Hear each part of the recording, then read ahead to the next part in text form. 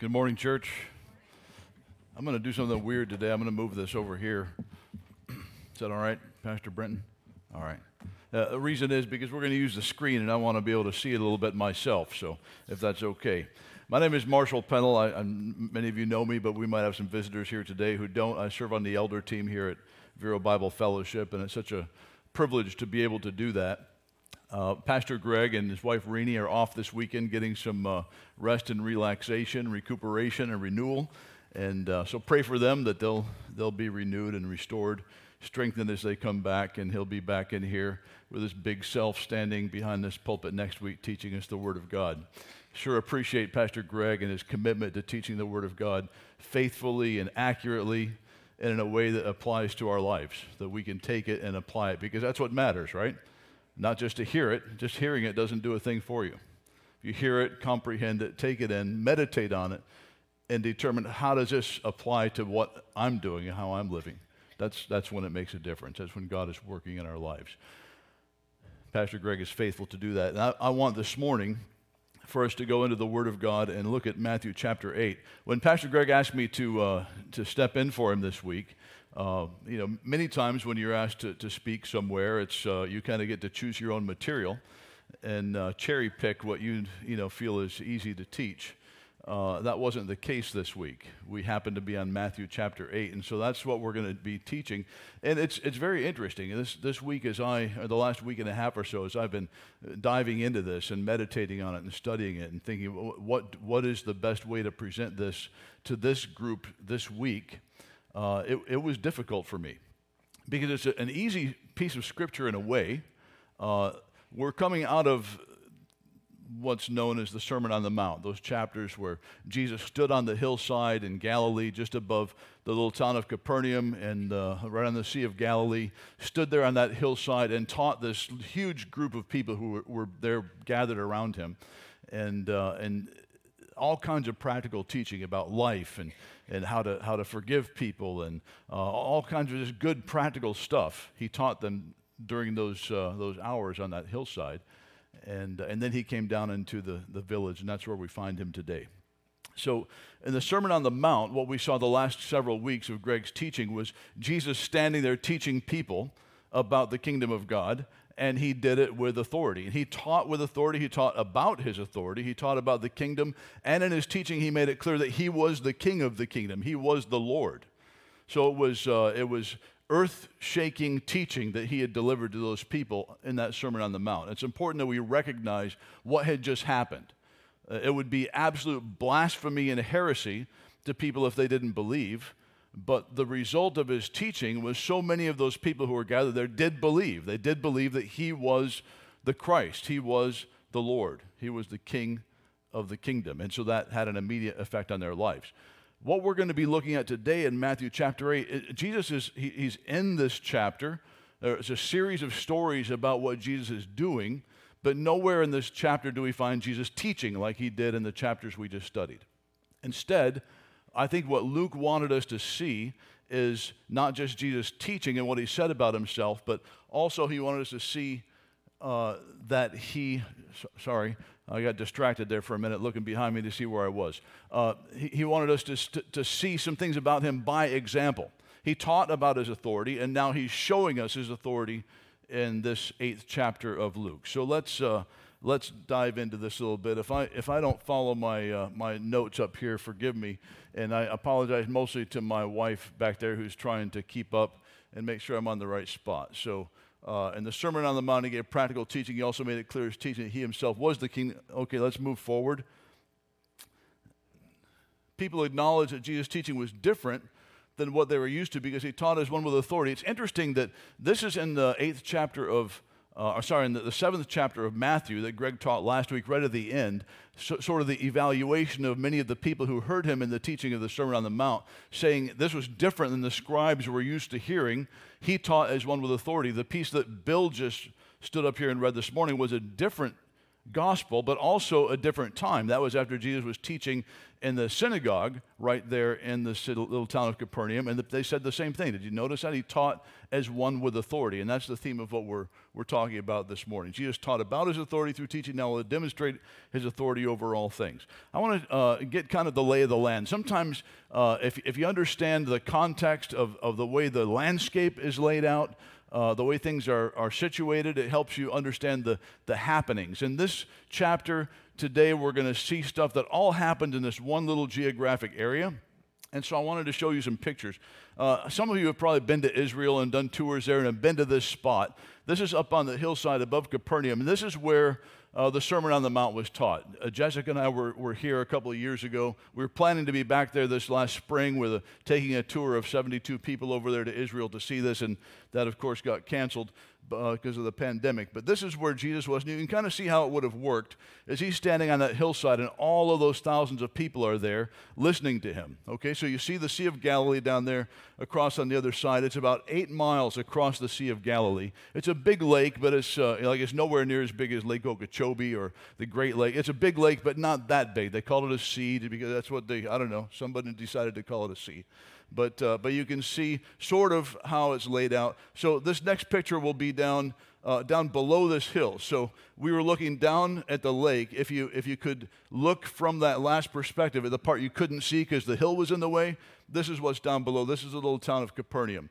And today you can go into this little town, and they've got some of the, this is obviously a picture of the ruins, and you can tour that. And so you can see it's built on the water. And then the hillside is right behind it. So what happened as we get into this chapter is that Jesus is coming down off of that hillside where he'd been teaching the Sermon on the Mount. And he's walking down towards the town of Capernaum. And so that's where we pick it up. And so let's look first at the first section of their chapter 8, verses 1 through 4. Jesus cleanses a leper. And what I'd like to do today, by the way, is kind of real quickly go through all of these stories and just sort of cover them without reading them word for word, but give you sort of a picture of what was happening. And then we'll come back at the end and make some application to all of that. So the first thing that happened is he's coming down from the hillside. So you saw the picture of the hillside. You saw the town below. So he's traveling down with this group of people. And before he gets into the town, so he's still outside of the little town of Capernaum. It has the walls and the traditional town built there on the sea.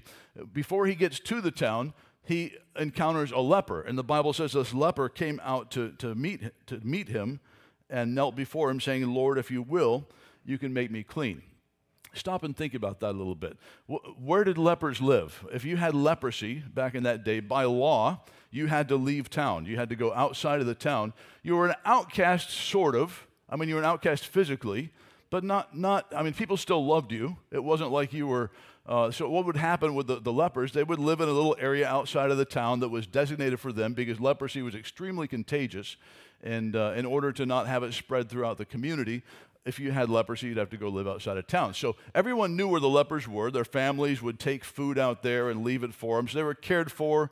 They weren't hated or despised. Some people get that idea, like they're outcasts, but not hated outcasts. You understand what I'm saying, right? They had to be separated from society.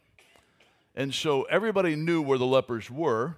And bear that in mind, as Jesus is coming down from this hillside, and remember the picture we just saw of Capernaum, and on one side there's the lake, so, kind of like Vero Beach. If you're going to build in Vero Beach, you can't go to the east. There's water out there. You have to go to the west.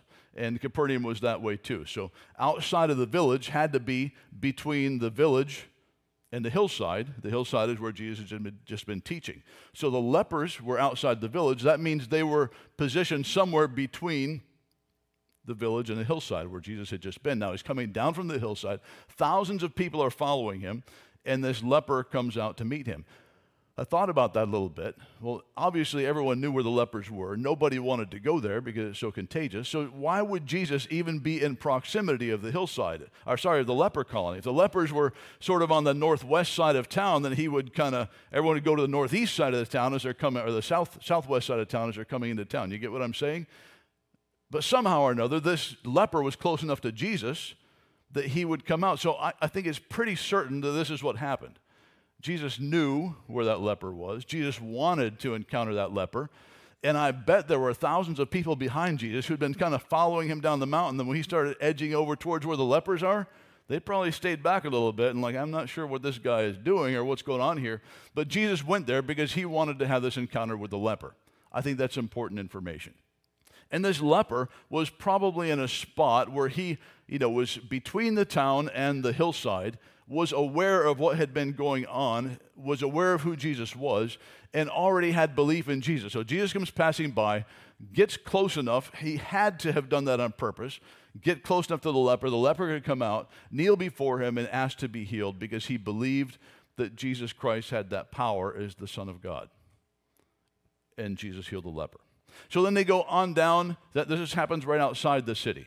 They come down into the city, and just as they're entering the city, this Roman centurion comes up to him. The centurion was a Roman soldier who was a leader of, it's called a centurion because normally about 100 men who he was a leader of. So a man with authority in the Roman army who was positioned there because the Romans were occupying Israel in that day. And so he was there, not a Jew, but he was obviously a believer because he comes up to Jesus, concerned about his servant who's back at home, maybe in Rome, wherever that is, probably not that far away, but somewhere not right nearby.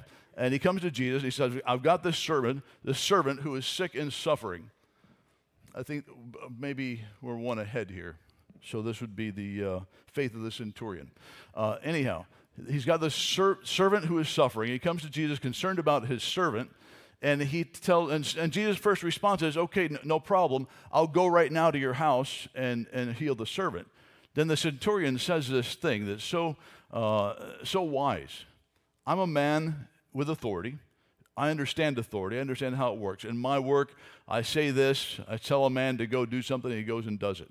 I used to have my job for 22 years was working, leading a large organization. We had 2,500 employees all around the world. I didn't have the same experience as the centurion. My experience was more, I would tell my staff something they needed to do, and they'd be like, I'll pray about it. That's how Christians are in their work. They pray to see if they agree with what God is saying, and the boss says, never mind, those are old wounds coming out.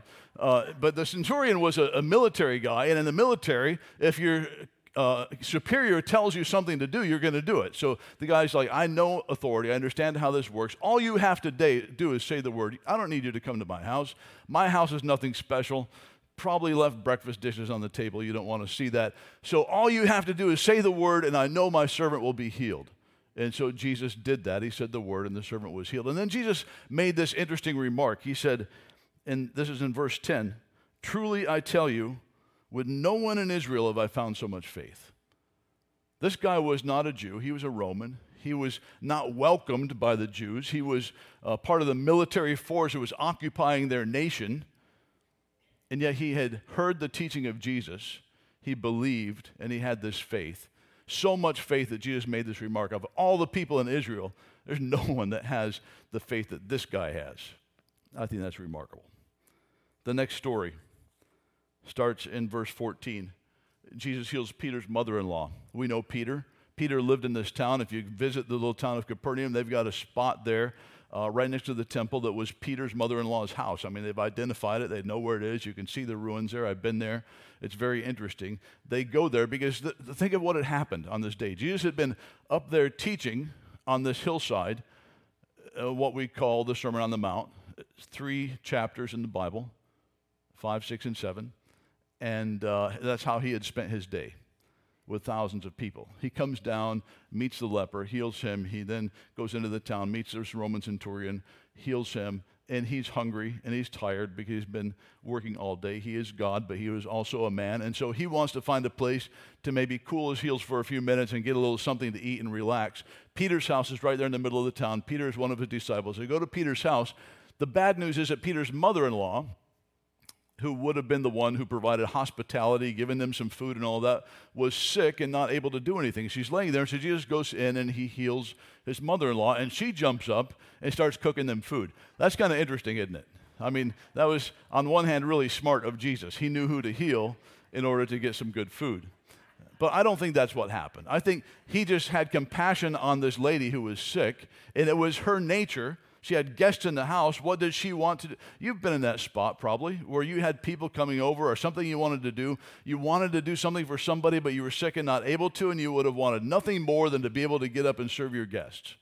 And I think that's what happened. Jesus knew that about her, had compassion, heals her. She jumps up, starts fixing food, and they have a little time of rest. And then there's still this crowd of people that have been up on the mountainside and heard his teaching, followed him down into town. They're outside, so there's a clamor in the streets, and people are bringing their sick friends and family members. There are demon-possessed people who are out there coming. People are bringing them to have demons cast out of them. And we see at the end of that little section, in verse 16 and 17, that evening they brought to him many who were oppressed by demons. He cast out the spirits with a word and healed all who were sick. This was to fulfill what was spoken by the prophet Isaiah. He took our illnesses and bore our diseases. So this is the continuation of the day. He goes in there, he gets some food, he probably has a little bit of rest. But then there are all these people outside who are there to be healed, bringing demon-possessed people. So Jesus goes back out to the people and performs who knows how many miracles. There's not a description of what they were or the people's lives that were affected, but Jesus continues to do this work primarily among people who had heard his teaching on the Sermon on the Mount and believed that he was the Son of God. Okay, so Jesus then gets to the point where he's ready to finish the day. You can understand this. I would be that way too. It's like, that's great. It's been a great day. We've done a lot of work. I really need to get some rest. I can see that I'm not going to get any rest here. So he takes his disciples and he says, let's go down to the water, get in a boat, and we'll go across to the other side of the lake where people can't follow. So they start heading down that way, and two people come up to him that are recorded in this section in 18 through 22. So that would be the cost of following Jesus. When Jesus saw the crowd around him, he gave orders to go over to the other side, and a scribe came up to him and said, "Teacher, I will follow you wherever you go." And another guy came up to him in 21, says, another disciple said to him, "Lord, let me first go bury my father." So these two guys come up to Jesus, and both of them are people. They're not the primary disciples, which we're familiar with, the 12 disciples. These are two other guys who saw what had happened. They've been following Jesus at least throughout the day or a couple of days, and came up to him, seeing Jesus was getting ready to get in the boat and go to the other side of the lake. These are two guys that are saying, "Hey, I'm coming with you. I mean, I believe in what you're doing. I'm really excited about all of this. I'm totally on board, and I'm coming with you." But Jesus, it doesn't give us a lot of description here, but the way I read this, Jesus would have known that these two guys were not probably going to stick with it. They were excited in the moment, and so he said things to each of them. We don't get the full story, but evidently it was enough for them to realize, maybe this isn't for me after all. And for one, it was just as simple as, you know what, you're probably expecting a nice hotel reservation on the other side of the lake, but I actually have no place to even lay down. I don't have any place to. Foxes have holes and birds of the air have nests. I have no place to even lay my head. And that was evidently enough for that guy to say, you know what, I think maybe I'll stay here and I'll catch up to you another time. The other guy's father had just died, and it was very important in that culture, as it would be in ours, to take care of the father and the burial and be with the family. And Jesus told him this, and this shouldn't be taken as instruction that we aren't to care about our family in time of bereavement. This was something targeted for this person to give this one guy something that he would see and maybe trip over, to expose the fact that he was not really committed to being a disciple and a true follower of Christ. As opposed to the 12 that Jesus had selected, some of whom we heard about in the passage of Scripture that Bill stood here and read for us a few moments ago, where Jesus knew who these men were. He knew what they would do.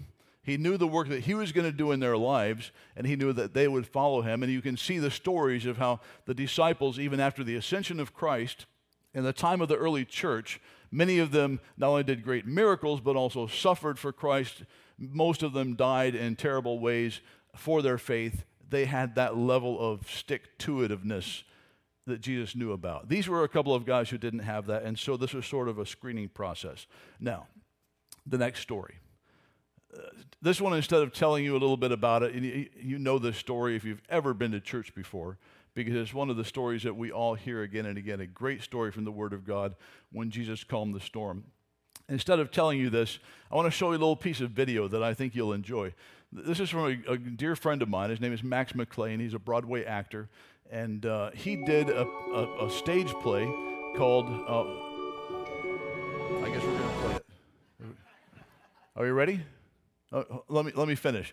He did a stage play called Mark's Gospel. It played on Broadway. It played in major cities around the country. He went on to develop an organization called Fellowship for Performing Arts. You may have heard of them or seen some of their work in Orlando or Lauderdale or Jacksonville or other cities where they do primarily plays based on C.S. Lewis's writings and his life.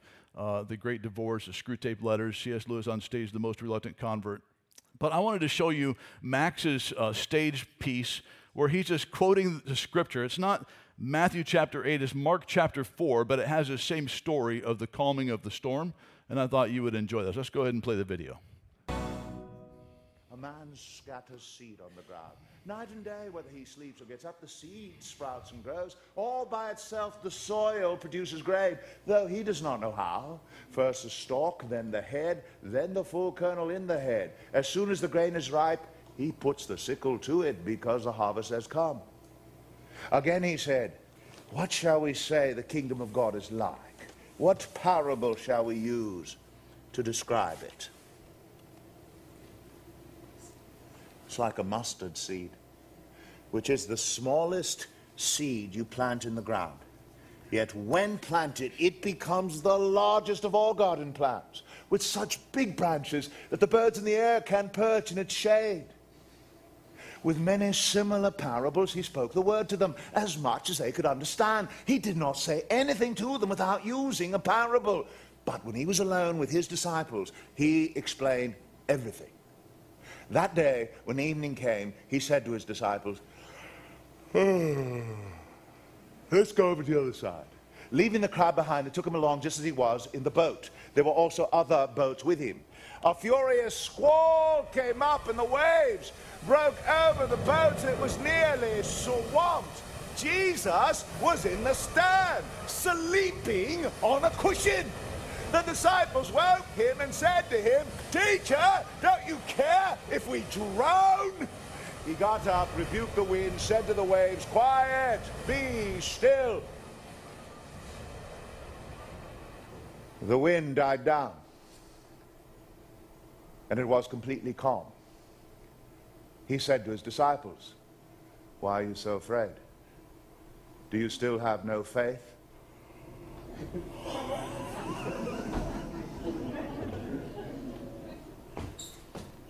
They were terrified and said to each other,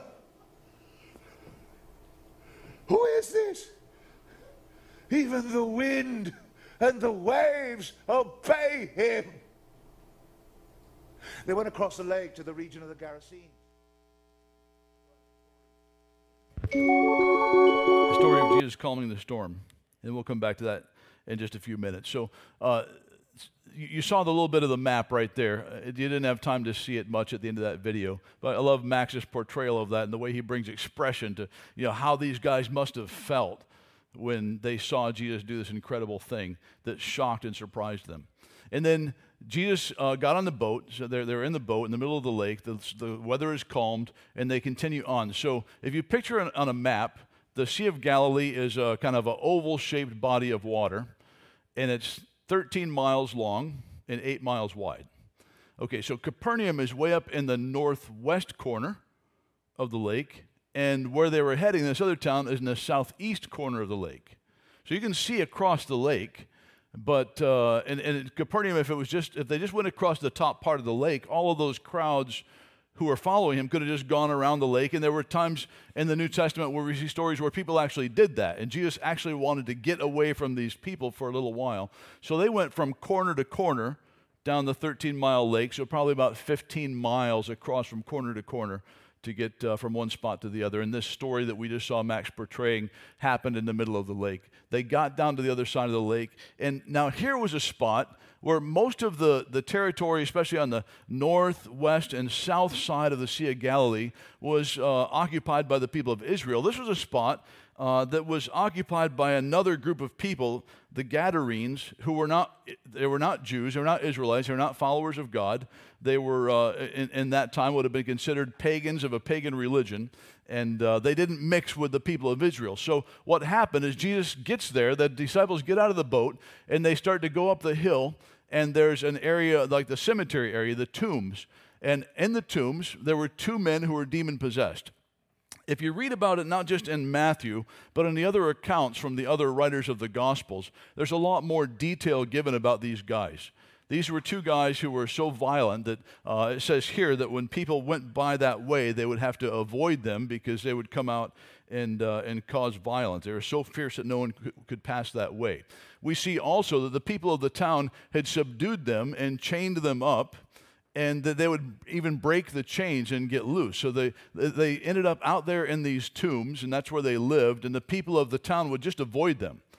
So Jesus and his disciples are going near there by accident, probably not. Jesus knew they were there, and he wanted to minister to these two men who were demon-possessed, and so he goes up, and these men see him in the distance and start crying out to him, recognizing because of the demons dwelling inside of these two men, recognize that this is the Son of God, start crying out to him, similar to the passage that Bill read to us a few moments ago that took place in the temple or the synagogue. In this case, they see him in the distance and start crying out, identifying him as the Son of God. To make a long story short, he casts out a legion of demons from these two men into this herd of pigs. The pigs run down the hillside into the Sea of Galilee, and the pigs all drown and are dead. And the people the herdsmen who were in charge of this herd of pigs went into the village and start telling people. People of the village come out and they see Jesus, and they're bothered by all of this because, I think probably they were used to dealing with the two demon-possessed guys. You just leave them alone and they're going to be fine. And they valued their herd of pigs, which were now dead in the sea, and they weren't happy about this. And so they asked Jesus to leave, to get out of his area, go home. So Jesus did. They got into the boat at the start of chapter 9 and crossed over and came to his own city. So they went back from the southeast corner of the lake, back up to the northwest corner of the lake to the city of Capernaum, and that's how chapter 8 ends. Great stories, huh? The Bible is full of such great stories. But it's not just for our entertainment. They are entertaining. You dive into the details. And I love doing this. We didn't have time this morning to just get into the details of all these stories and tell these stories the way these stories should be told, because that's not what Matthew intended. Matthew put these stories in this sequence, in this portion of Scripture, to teach us something that we need to learn. And so I want to spend the rest of our time this morning focusing on what was the point that Matthew was trying to make about Jesus. And it was about this: that Jesus Christ, Jesus the Christ, has authority over sickness. We saw that in the healing of the leper. Over time and space, we saw that in the way he healed the servant of the centurion. Over the wind and the waves, which really freaked out the disciples. And over evil spirits. So he talked about authority in the Sermon on the Mount. He talked about the kingdom of God and how he was the Lord of the kingdom and the authority that he had. And now he went on to demonstrate, primarily to the same people who had just heard him teach, actual live demonstrations of his authority over things that nobody has authority over. And what we learn from that is Jesus, our Lord, has absolute authority over all things. So I think it's important at this point to recognize that my job this morning is not to convince you of anything. It's not to persuade you in some way. It's to just teach what the Scripture teaches and let you do with that what you will. What I mean by that is it's up to you and your decision, and God's working in your mind and your heart how you personally interact with the Word of God. My job is to explain what the Word of God says. And what the Word of God is teaching us here is that Jesus Christ, the Son of God, has authority that he expressed in teaching, and he has authority over all of these things that he expressed not by teaching but by his actions. And we can see from this that he has absolute authority over time and space and sickness and life and death and natural things that go around us with the wind and the waves and the weather, over the spirit world. He has absolute authority over all things. So then that leads us to this question. How do we apply that to our lives? The wrong way to look at Scripture is to read Scripture and ask, what does this mean to me? The right way to do it is to recognize what this means. I don't care what you think it means to you. The truth is what it actually means, and then how do I apply that to my life? How does that apply to me? And so I want to do that a little bit today. These are biblical truths, theological realities that we need to see and comprehend and then apply to our lives and situation. So here are some applications. As a follower of Christ, I can trust his work in and around me because of his authority. And that's one of the takeaways that we should have from reading the 8th chapter of the book of Matthew.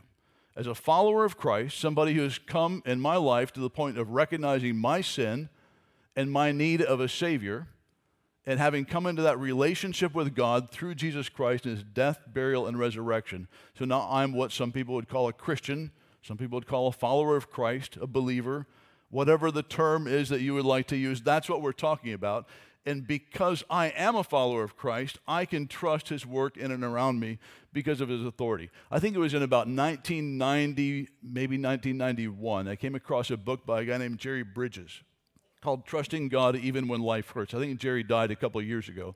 But if you ever have a chance to get this book, I highly recommend it, especially if you've ever noticed that sometimes life hurts, and yet you trust God. Jerry has some great insight.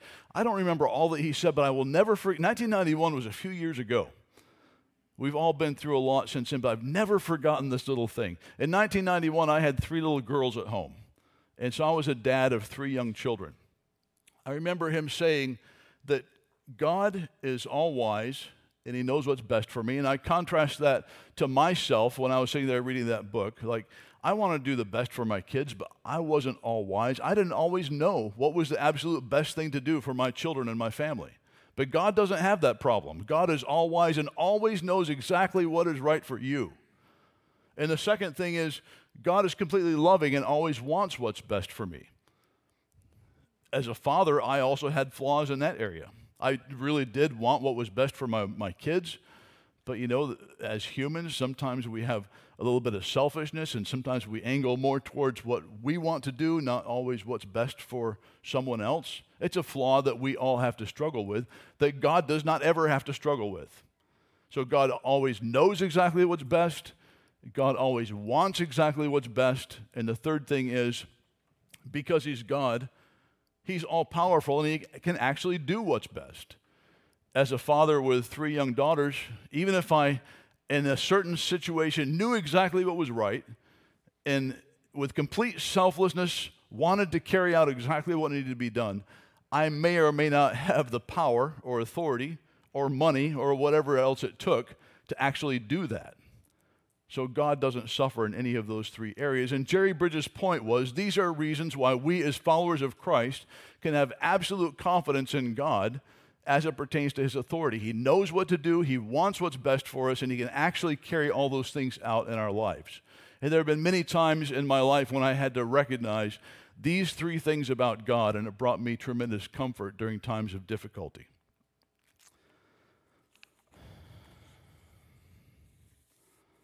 But God's authority does not always bring the same comfort to those who have not placed their belief in him, who are not children of God, are followers of Christ, who have not come to that point of accepting his gift of salvation. Here are some examples. The people who learned of Jesus casting out the demons into the herd of pigs were not comforted. They saw Jesus do this miracle that was something that truly benefited their entire community. They no longer were going to have the problem of these violent, demon-possessed men that lived outside their village. They had to go actually around separate ways whenever they traveled because of the damage that those guys would do to them. They weren't comforted. They were used to the demon-possessed men, and they valued the herd of pigs, and so their response was they asked Jesus to leave. It's interesting, if you look at these stories in chapter 8 of Matthew, this is the only one that didn't involve people who had just spent their time listening to Jesus teach. Everyone else that he did those miracles to, I don't know for sure that that's the case of all of the group of people outside of Peter's mother-in-law's house that evening. It doesn't give us details of all those healings, but we can assume because of the geographical area where they were, right there where Jesus had been doing this, that they knew who Jesus was and believed. So what I'm saying is you see all these people who are believers in Jesus Christ, who came to him for healing, and then these people who were strangers and aliens and didn't believe, and their reaction was entirely different. And think about it for a minute, and you've probably seen this happen with people who you know. You can look at something that God is obviously doing, and somebody who doesn't have that same spiritual insight because they're not in a relationship with God, don't know the scriptures, and don't have basic trust in him, can look at the same thing and just cannot comprehend it, don't understand it. Martin Luther said, I don't remember, do we have okay, here's something Martin Luther said that I think is just awesome. The natural mind, that means the mind that's not in relationship with God, renewed and transformed, the natural mind cannot conceive of anything godly. It doesn't make sense. It does not perceive the wrath of God, therefore cannot trust or believe him either. Therefore, we should constantly pray. Now he's talking we, followers of Christ. Therefore, we should constantly pray that God will bring forth his gifts in us. In our natural mind, our natural way, the godly stuff doesn't make any sense. So people who don't trust in God don't have a proper fear of God, don't have a proper respect for God, and there's no possible way that they can trust in God. But here's the hard part. I know that when you're sitting there listening to somebody ramble on like I'm doing, and we're not going to go too much longer, I say that to encourage you. Your mind tends to wander. Well, jerk your mind out of the wandering for a minute and catch this, because this is the real tough part of this teaching. It's this fact that the authority of Christ does not ensure our comfort and well-being during our time on earth. It does ensure eternal life in heaven for those who believe. You've experienced this, right? As a follower of Christ, doing your very, very best, drawing close to him and doing your diligent work of having time in prayer and time in the scripture and being around the right people and doing the right things and living the life of faith. And then recognizing that that doesn't somehow give us magical protection from difficulty and pain. So if God has this ultimate authority over time and space and sickness and death and the spirit world and all of the things that trouble us during our life on earth, and God who loves us has this ultimate authority, why does he allow this stuff to happen in our lives? And how do those two facts mesh? This fact, our King has ultimate authority, and life sometimes is really, really awful. This week I talked to 3 specific people about this who've been through extreme difficulty in their lives. One, a 26-year-old wife whose husband died unexpectedly in her arms, and she had to deal with that. Had a long conversation with her about what that was like. All 3 of these people, by the way, it's important to know, were people who had a deep faith in Christ, strong and serious theological training, Bible degrees in college, theological expertise, or else had been raised in the church their entire lives. So they weren't just some casual people who had some deep faith without, or some shallow faith without a lot of understanding of the concepts of Scripture. The second person, a young lady, 31 years old, with 2 preschool children, who was diagnosed with serious breast cancer. Sat and talked with her on Friday evening and asked her some questions about what that was like, and thinking about God and trusting in him and having confidence in his authority while he was allowing this to happen in her life, in her family. This is real stuff. And then I had a conversation with a guy who I've known for 30 years. His name is Mike Nye. He lives in upstate New York. He's a pastor. He and his wife Allison have 12 kids.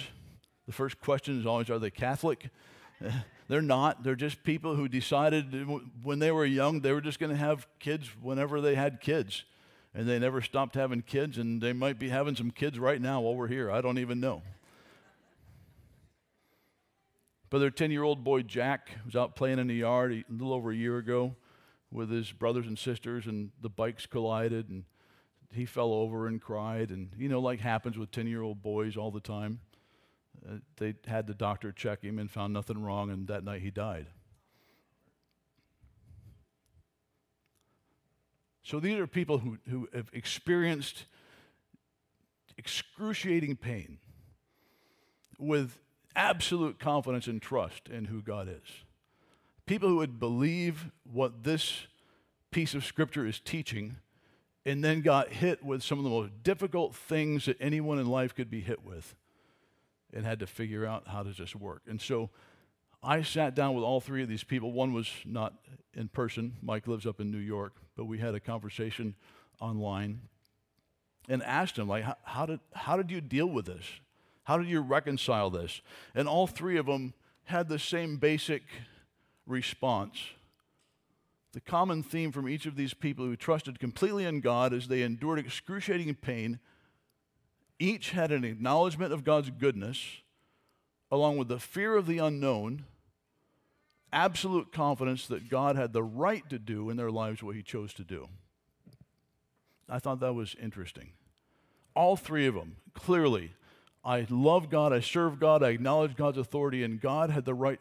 Mike Nye, who lost his 10-year-old son, said, God had my boy's days numbered. He didn't live too short, and he didn't live too long. He lived exactly as God had planned. And during those 10 years, God allowed Allison and I to have him in our family and have that joy. I mean, don't get me wrong, this guy was crushed. He was so broken when that happened, as you could imagine. So it wasn't flippant at all, it was this. And then he went on to tell me, if we can go to the next slide. He answered this question. He talked about the parable of the mustard seed that in the little video we just watched, Max McLean referred to.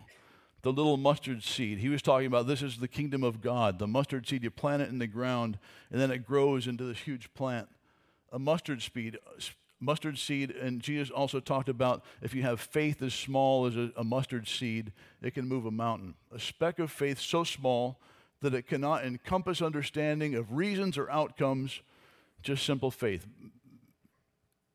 He talked about that, Mike Nye, about his boy, that he had this basic simple faith, didn't understand what happened, why it happened, where it was leading.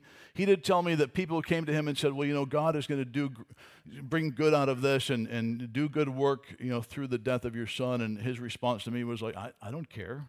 Like, God can find some other way to do that good without costing me the death of my 10-year-old boy. So he was hurting, but he didn't doubt. And so he said to me yesterday, so even though I may not understand how Christ's authority and power are at work, I know that they are because he said so.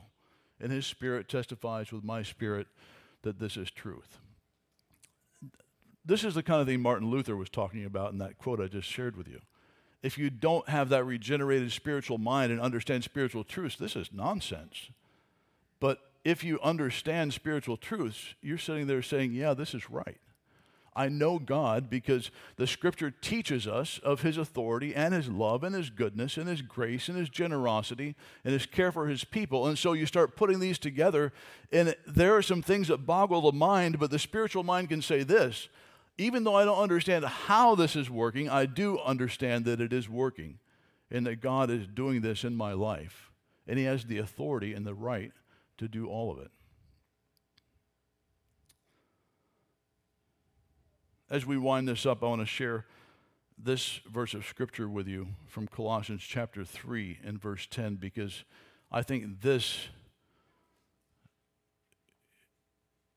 kind of brings all of this that we've been talking about together this morning. Set your mind on things that are above, not on things that are on earth, for you've died, and your life is hidden in Christ with God. It's not talking about people who have physically died. It's talking about you, if you're a follower of Christ. Your old life has died, and then you're resurrected to this new life in Christ, this new spiritual mind that comprehends the things of God in a different way. So set your minds on things above, not on earthly things. And that's our message this morning.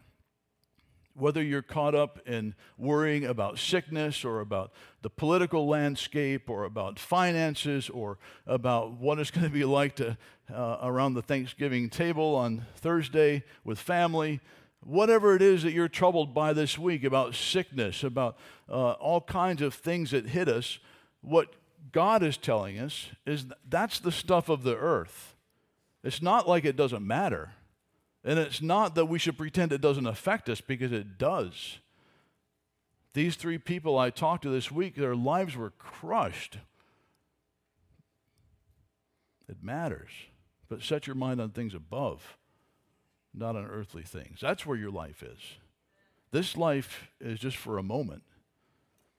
And this is all just to give us a little bit of exercise in understanding the truth and the reality of the Almighty God, who we will spend eternity in, where there is no sorrow, and there is no sickness, and there is no pain, and there are not tears.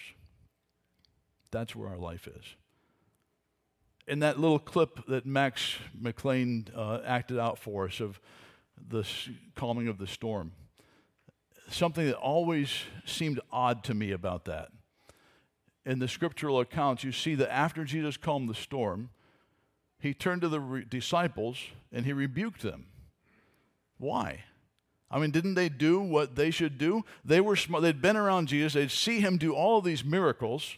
And these were not just guys who didn't know what it was like in a boat in the Sea of Galilee. They were, most of them, fishermen who'd probably been in that same boat out on that lake in the same kind of storms many times. But there was something about this storm. They knew this is the big one, and we're not going to survive this. And they were afraid. So in that situation, what did they do? What should they do? Jesus is right there with them. They've seen Jesus do all these miracles, so they wake Jesus up and say, Lord, save us. When we're facing our most difficult times of desperate need, what should we do? Cry out to God. Lord, save me. That's exactly what they did. And Jesus woke up, calmed the storm, did this miracle, and he's like, what's wrong with you guys? Why don't you have any faith? And it's a little bit bewildering, isn't it? Like, what were they supposed to do? What mistake did they make that he was correcting them on? I think it was this. Guys, set your minds on things above. So the boat goes down. So we all drown. This is not where our life is. Set your minds on things above, not on things in the boat.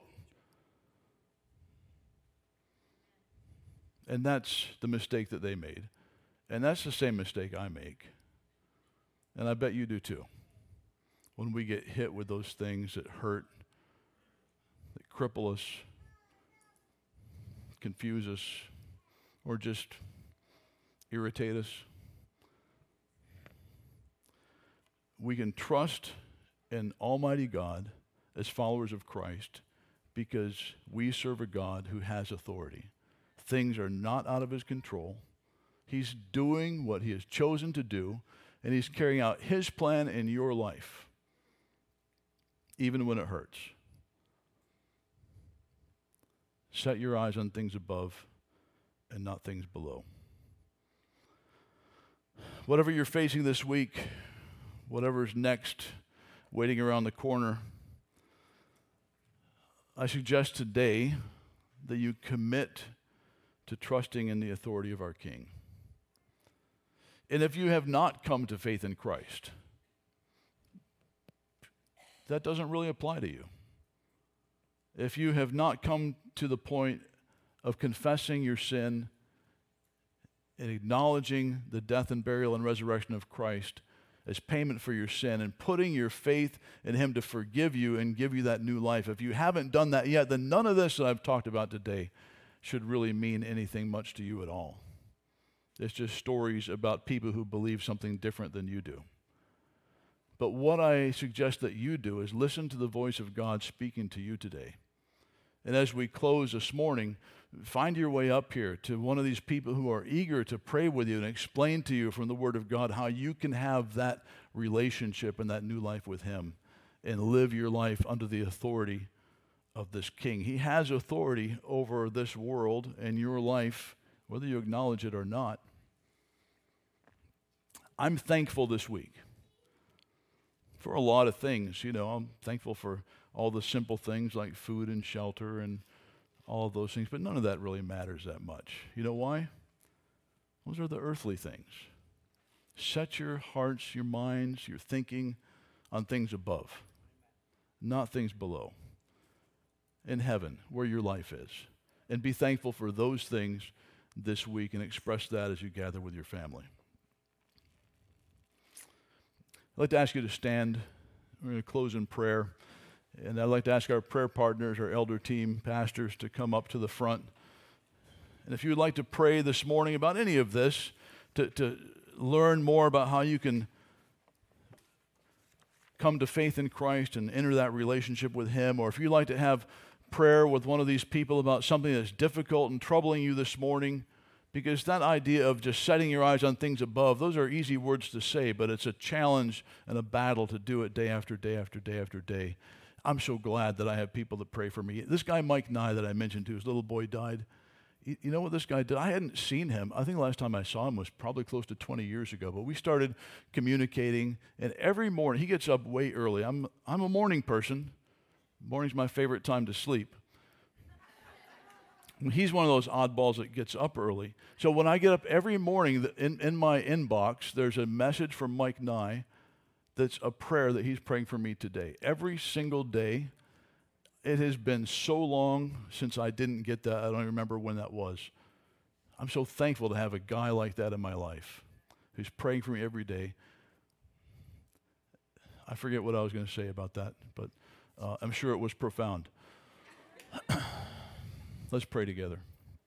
Father, thank you for the fact that we can pray for one another, the way that Mike prays for me day after day, that my vision would be where it should be as I go through the complexities of life. Let us pray for and encourage one another as we fight those battles as followers of Christ and as a body of believers.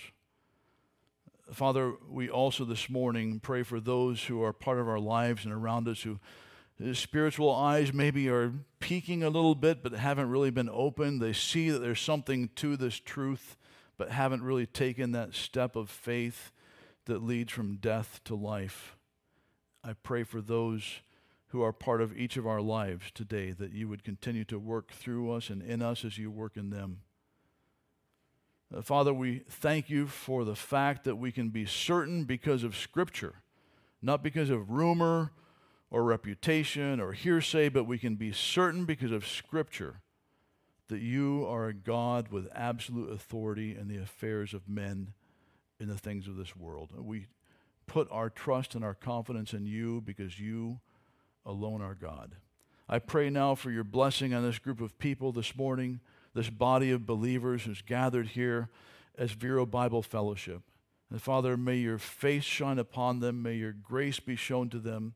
May their hearts be filled with joy because of the presence of the Savior as we celebrate Thanksgiving this week. And we pray all of these things in the name of Jesus, our King. Amen.